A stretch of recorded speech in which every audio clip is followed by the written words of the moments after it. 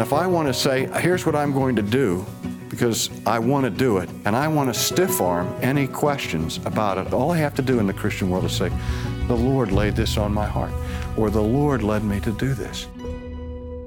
How did the Lord lead you? In Scripture? Or are you just trying to spiritualize your own desires? Now, don't get me wrong. God does lead us providentially, and He does call us to move from one place to the other. I don't deny that.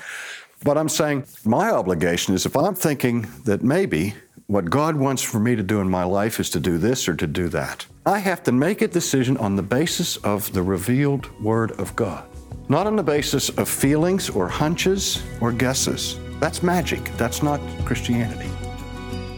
That was Dr. R.C. Sproul. To discover today's special resource offer, visit renewingyourmind.org. That's renewingyourmind.org.